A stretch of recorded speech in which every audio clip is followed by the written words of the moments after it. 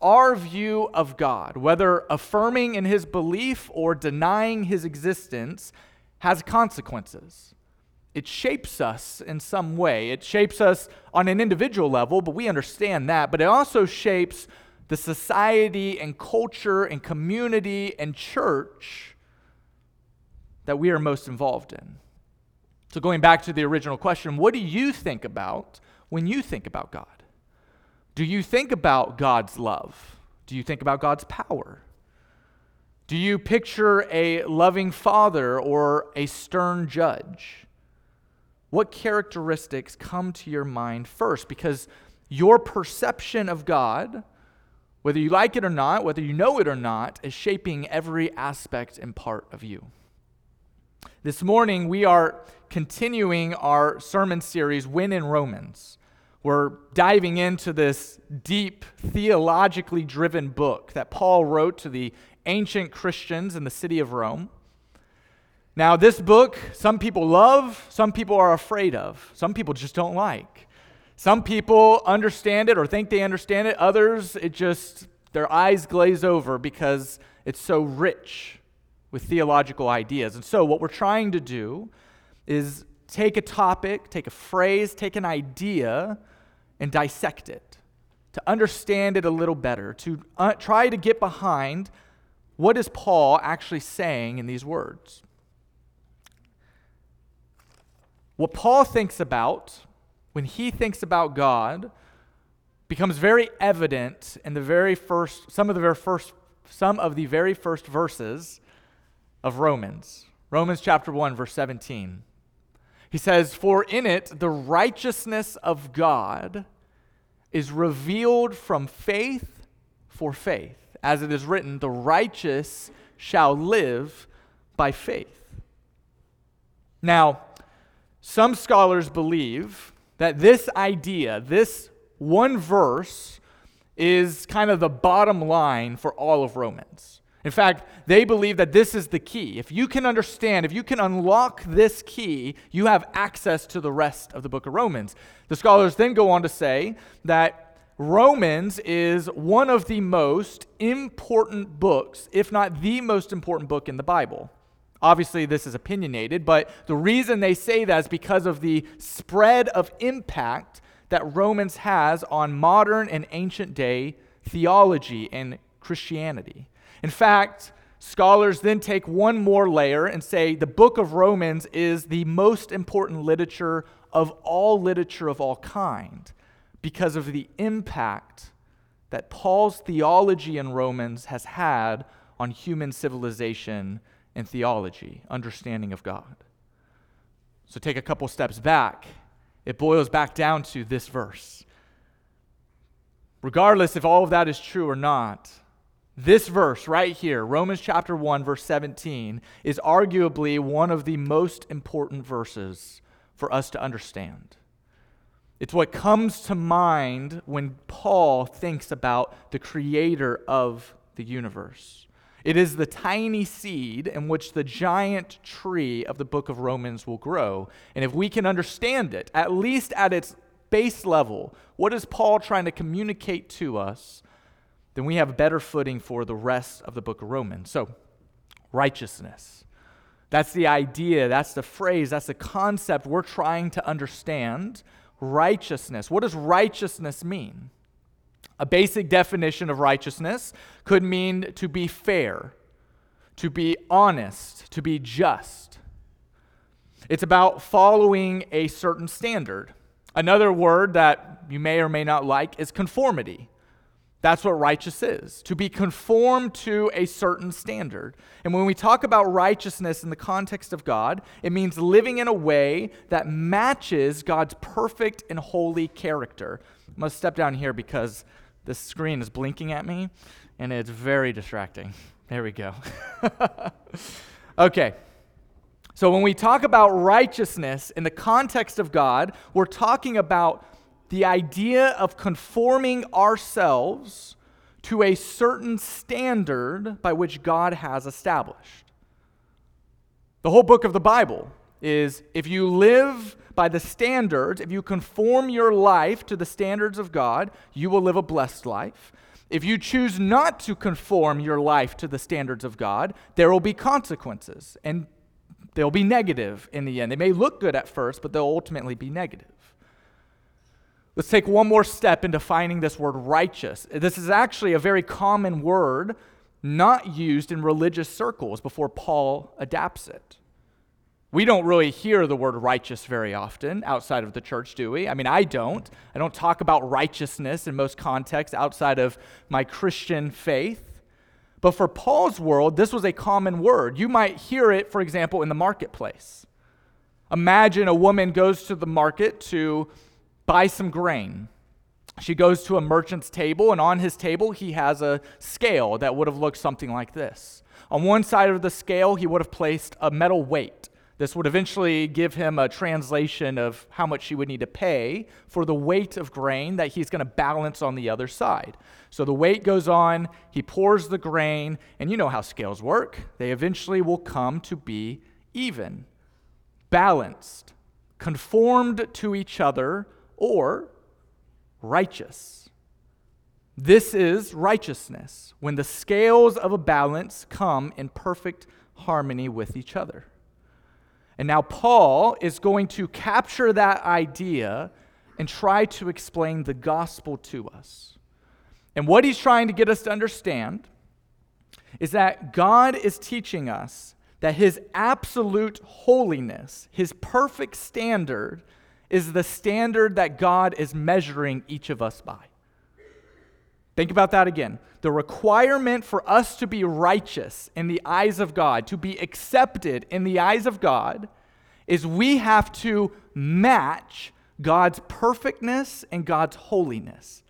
God is on one side of the scale, we're on the other side of the scale, and we have to find that righteousness with God. Now, I don't know about you, but that seems and is impossible. To think, it's absurd for me to think that I could match God in his perfectness, that I could match him in his holiness, that I could match the creator of all things that are good, the source of all goodness, that I could match him in goodness. There is no imagination in which you can reach that level, no matter how good you are, no matter how much good you put into the world. To imagine a world in which you can match God's perfectness and holiness is absurd. The scales will always be in balance. What it reminds me of, you remember, this was a couple years ago that these got popular. They're like memes that would go around. It would be like a mom that is trying to make a birthday cake for her daughter. So she goes online, she goes like on Pinterest or something, and she finds this like perfectly made, professionally made birthday cake. Maybe it's like in the shape of a princess or an underwater scene or a unicorn or something to that effect. So she gets all of the instructions, she gets all the ingredients, she goes home, she bakes it, and it looks something like this. And the joke or the meme would be like, nailed it, like, I got it, look at me, I'm doing great. But whenever I think of this scale, this me trying to match the righteousness of God, this is how I feel. Like there is no imagination in which I can get myself to a place that I could actually match that.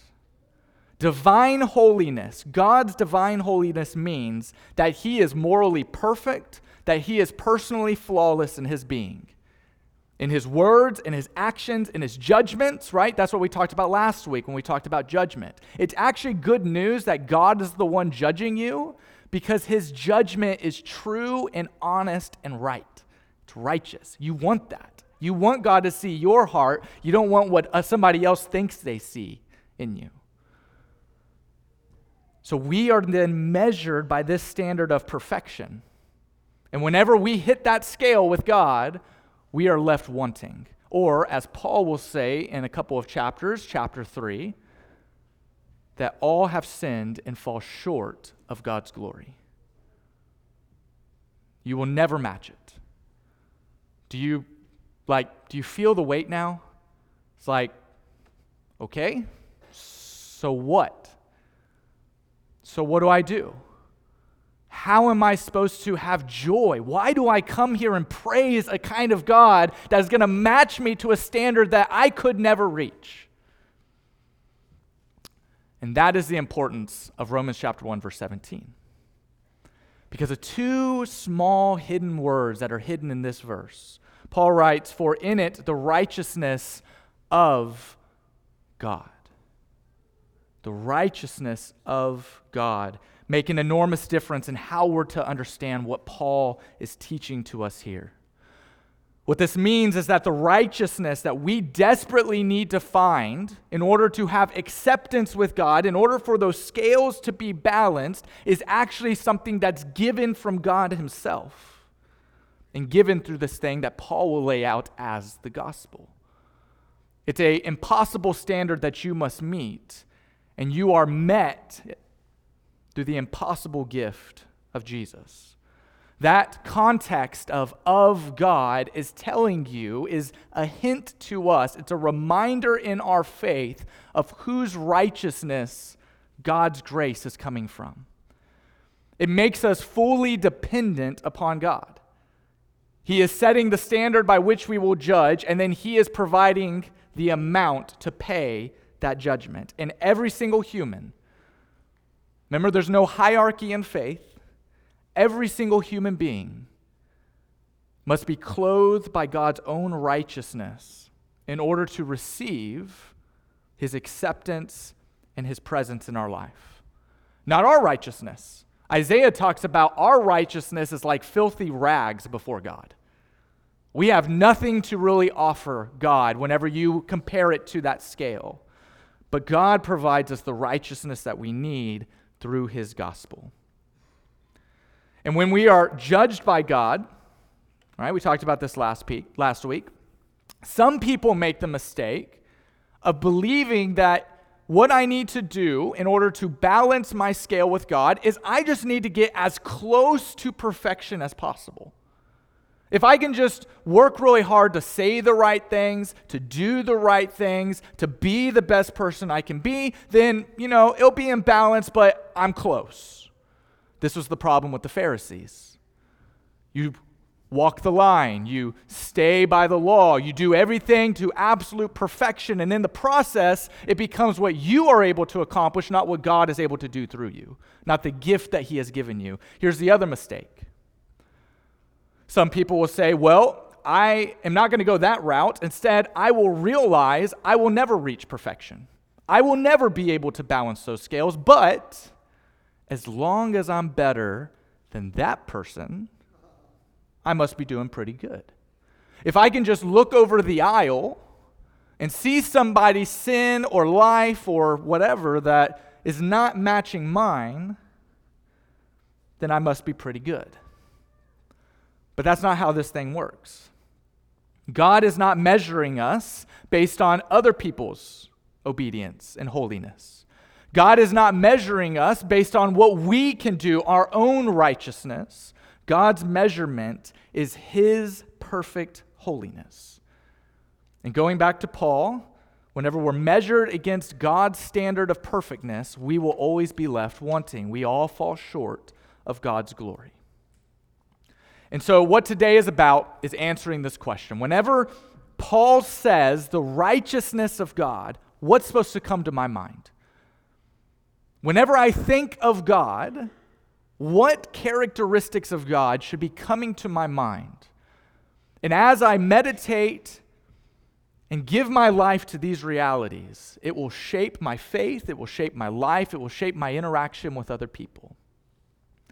And so using our text this morning, when we think of the righteousness of God, Paul wants us to imagine this as an attribute of God, first and foremost. Righteousness is something that God just has. This is in his intrinsic nature. God is righteous. It's not something he strives for. It's something that is produced in and out of him and pours out. And all Scripture proclaims this truth. Jeremiah the prophet will say in chapter 12, "You are always righteous, God." The psalmist says in Psalm 129, "The Lord is righteous." These are just things and claims of what God is. And when we say righteous as an attribute, what we're imagining, let me boil it down to its bare basic. It's the idea, it's the truth that God is always right. There it is. period. There's nothing else that needs to be attached to that. God is always right. No matter how it looks from my human perspective, God is always right. No matter how confused I might be in the thick of life, God is always right. No matter how uncomfortable life's circumstances are, or his teachings in my life and what they're doing inside of me, God is always right. He's always right. There's a cute story I heard of this, just to illuminate this idea. There's a man who is criticizing creation. He was looking around and talking to his buddy and saying, man, God did this all backwards. For example, look at these oak trees with the acorns, little acorns hanging on these thick leaves. And look at these watermelons holding on to by these thin little vines. If I were God, I would put the watermelon on the thick branches, and I would put the little acorns on the thin, flimsy vines. And about the time he finished that, an acorn fell and hit him on the head. God is always right. God is always right. Joseph probably thought, man, God really messed this thing up. Whenever God had given him a vision that he would rise to a place of power and deliverance, instead he's sold by his brothers into slavery. Man, God really messed this up. It wasn't actually until towards the end of that story, much later in his life, through many obstacles, that Joseph was able to look back and say, man, God was right. He eventually got me to the place that he had promised me. Or how about Gideon, who led his people to victory, a man self-professed to be the weakest member of the weakest family in the weakest tribe. And all of Israel probably looked at Gideon and said, man, God messed this one up. He botched this one. No redemption from this. But when Gideon tore down the idols and led God's people to victory, all Israel had to admit God was right. When Jesus' limp body was taken from the cross, placed inside of a tomb, and all of the disciples, in realizing his death and it sinking in, they go to the upper room, they seal the doors, they lock the windows, and they cried out, God, you missed the mark. God's glory blew it this time. It wasn't until 3 days later that God's glory came busting through that tomb, and all of the world fell to its knees and said, God, you were right. God is always right. It sounds so simple, and yet it's so difficult in the throes of life and hardships. But this is what Paul was saying. And let me tell you what that means. Let's get real practical. If God is always right, if we believe in God's righteousness, what that means is that we can trust him. If God is always right, we can always trust him. At times, whenever we can't understand, God, I trust you. When problems hit us that we don't think we deserve, God, I trust you. When temptations come that we don't think we can overcome, God, I'm trusting you. When anxiety begins to erode our self-confidence, God, I am trusting you. In those darkest moments of our life, we have to remember the idea from Paul that God is always right and he can always be trusted with your life. And if God can always be trusted, then we should always be willing to obey him. During World War II, General Montgomery was named commander of the forces in North Africa. He was told his purpose was to go into the war front and pull the Allies out, to deliver them. And he gathered together his subordinates and he told them this. He said, orders no longer form the basis for discussion, but action. Orders no longer is about discussion. It's now about action. Meaning, essentially, it's time to trust me. Even if you don't trust me, you got to trust me now. This is no longer a discussion. It's time to do some things. So whenever you are in the throes of financial worries, you're living paycheck to paycheck, you're swallowed by debt, you don't know where your next breakthrough is going to come through, how you're ever going to get ahead of this thing, it's trusting when God says, I will supply every need of yours according to the riches in his glory in Jesus Christ. Whenever we are afraid of the future, maybe you don't even know your future. It's a black hole of what could be. You're wondering, you're scared, you don't know what your next step should be. It's trusting when God says, the Lord has gone before you. He will be with you. He will not leave you. He will not forsake you. Parents. We got new parents. We got old parents. We got upcoming parents. We got parents in between. They're just trying to, parents, right? We are always struggling in our own ways. It evolves, it changes in every stage of our children's lives. It's trusting what Proverbs says, to train up a child in the way that he should go, even when he is old, he will not depart from it. It's trusting that.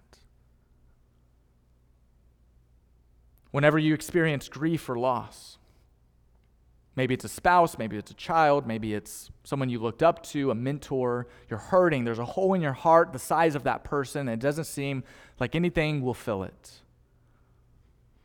It's trusting what the last book in the Bible says, he will wipe away every tear from their eyes. Death shall be no more, neither shall there be mourning or crying. How often do we hear God's words just like this? Someone reads it out to us. We read it in our Bible study. We hear it in our darkest moments, and instead of trusting, we want to debate it. Discuss it over, mull it over, measure it against our opinions, filter it through our feelings. The orders of God are not a basis for discussion. They're a basis for action. If I trust in the righteousness of God, that God is always right, then I know I can trust him. And if I can trust him, then I'm willing to obey him. Because God is always right, we should be willing to obey him. And when God spoke of the righteousness of God, he was speaking of it as an attribute of God. This is just the nature of who God is. He is always right. Sometimes we can't hear his rightness over the screaming sound of our inner voice or the world telling us something different. But it's trusting God is right. Another part of this, when I think of the righteousness of God, Paul wants us to imagine it as an activity. This isn't just who God is, but this is what God is doing in the world. Paul will develop this idea a little bit later in Romans chapter 3. He'll say, but now, apart from the law, the righteousness of God has been manifested. It's here. It's a person. It's talking. It's doing things in the world. It's delivering people. And that is an Old Testament idea. The righteousness of God appears in the Old Testament as well. Isaiah talks about it of Israel, this land. Righteousness delivering them from the bondage of Egypt into the promised land. The righteousness of God is an activity of deliverance, not just an attribute. The righteousness of God is an activity that is delivering man from the bondage of their sin. And in our context, it's in the activity of Jesus Christ, redeeming us. Righteousness is not just who God is, it's what God is doing in the world. Another story, and I don't know how true this one is. I heard the story, and I did a little research on it. Couldn't find much beyond it, but the point of it gets across all the same. There's a leader of the mafia named Terry Teague who was on trial for murder.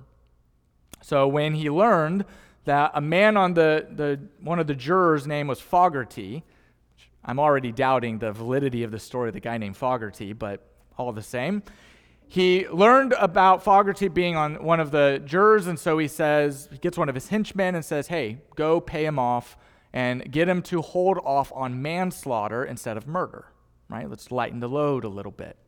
So the trial was held, the judge's instructions were given, the jury retired to the deliberation room. They were in there for a long time. Eventually, they came out, and the verdict was manslaughter. So Teague, overjoyed, ran to Fogarty's side, pumped up, and said, man, how was it in there? Was it a fight in there? It was terrible, Fogarty responded. The other 11 guys, they wanted to acquit you, but I held out for manslaughter. This is what the righteousness of God looks like to me. The world is holding out for a conviction of guilty. Satan is holding out for a conviction of guilty. Even our own conscience at times convicts us. But God wants to acquit us. God wants to set us free. God wants to liberate us. That's what the righteousness of God means. That whenever it looks impossible, God balances that scale. And he does it through the person of Jesus. This was first publicly made known through Martin Luther. Many of you might know Martin Luther. He is, some consider him the father of the Protestant movement. He actually was converted with Romans chapter 1, verse 17. He read this verse and he saw something that not many people saw, and it's a lot of what we're talking about here, that the righteousness of God is provided through faith in Jesus Christ. That if Martin Luther put his faith in Jesus, that he was then justified by God, which sounds commonplace for us, but in Martin Luther's time, this was completely different than what he had been taught. This righteousness outside of himself or outside of an establishment, this thing that could be accessed by all people. Martin Luther says that his heart was flooded with light whenever he realized this. He called this kind of righteousness a foreign or alien righteousness, meaning it was something outside of him. That Martin Luther learned that trying to be good alone wouldn't save him. That all goodness comes from God. It is a gift given and it can be freely received. The righteousness of God helps us see our mistakes. It helps remind us of the imbalance. But the righteousness of God is also providing the weight that we need to be righteous with him again through our belief in Jesus. The righteousness of God is an activity. Finally, the last one, when we think of the righteousness of God, we think of it as an affirmation. An affirmation. And you really get the idea of God's righteousness as the ultimate victory whenever you read the next verse. Chapter 1 of Romans, verse 18. We talked about this last week where the wrath of God will be revealed from heaven and will come down on the ungodly and the unrighteous. Which sounds really bad. And it is if that scale is imbalanced. But we've already established that God's righteousness is an activity. And whenever we are balanced and justified before God, what this ultimate victory means is that all sin, all of Satan's devices in our life, all brokenness that exists, all evil and darkness that lives in my heart, that lives in my neighborhood, will be eradicated and defeated by the Creator once and for all. That Jesus will nail it, will take it to the grave, and it will stay there, and Jesus will rise victorious over it. God's righteousness is not just an attribute that he's right. It's not just an activity that he is doing through the person of Jesus. It's an affirmation that God will be victorious in the end. And there are going to be times in your life whenever you are going to doubt that. Whenever it's going to look like God is about to be checkmated in a game of chess. Like evil and the world will finally win. But the Bible proclaims in Revelation 11:15, the kingdom of this world has become the kingdom of our Lord and of his Christ. And he will reign forever and ever. It's been written. It's been determined. The righteousness of God has already been established. And so, as summary, whenever you imagine what is the righteousness of God, whenever I think about God, what should my mind go to? Because where our mind rests, what we think about God is shaping our life. It's shaping our decisions, it's shaping our interactions, it's shaping our faithfulness. So what should I be thinking about? Paul says you need to be thinking that God is always right. This is an attribute of God. You have to trust that. Trust that God is always right. And if you can trust that, then it becomes easier to obey his teachings. It's an attribute. The righteousness of God, according to Paul, is an act. It's an activity of that righteousness. It's not just a characteristic that we are down here looking at how great God is, but God is balancing those scales in our life through the gospel of Jesus. That he is walking with his people and saying, you are going to meet my standard, and you'll do it through this person of Jesus. You will be justified by him. And the righteousness of God is an affirmation. It is trusting that God's righteousness will reign supreme in the end. So how do we know these things are true? Well, Paul says that the righteousness of God is revealed from faith to faith.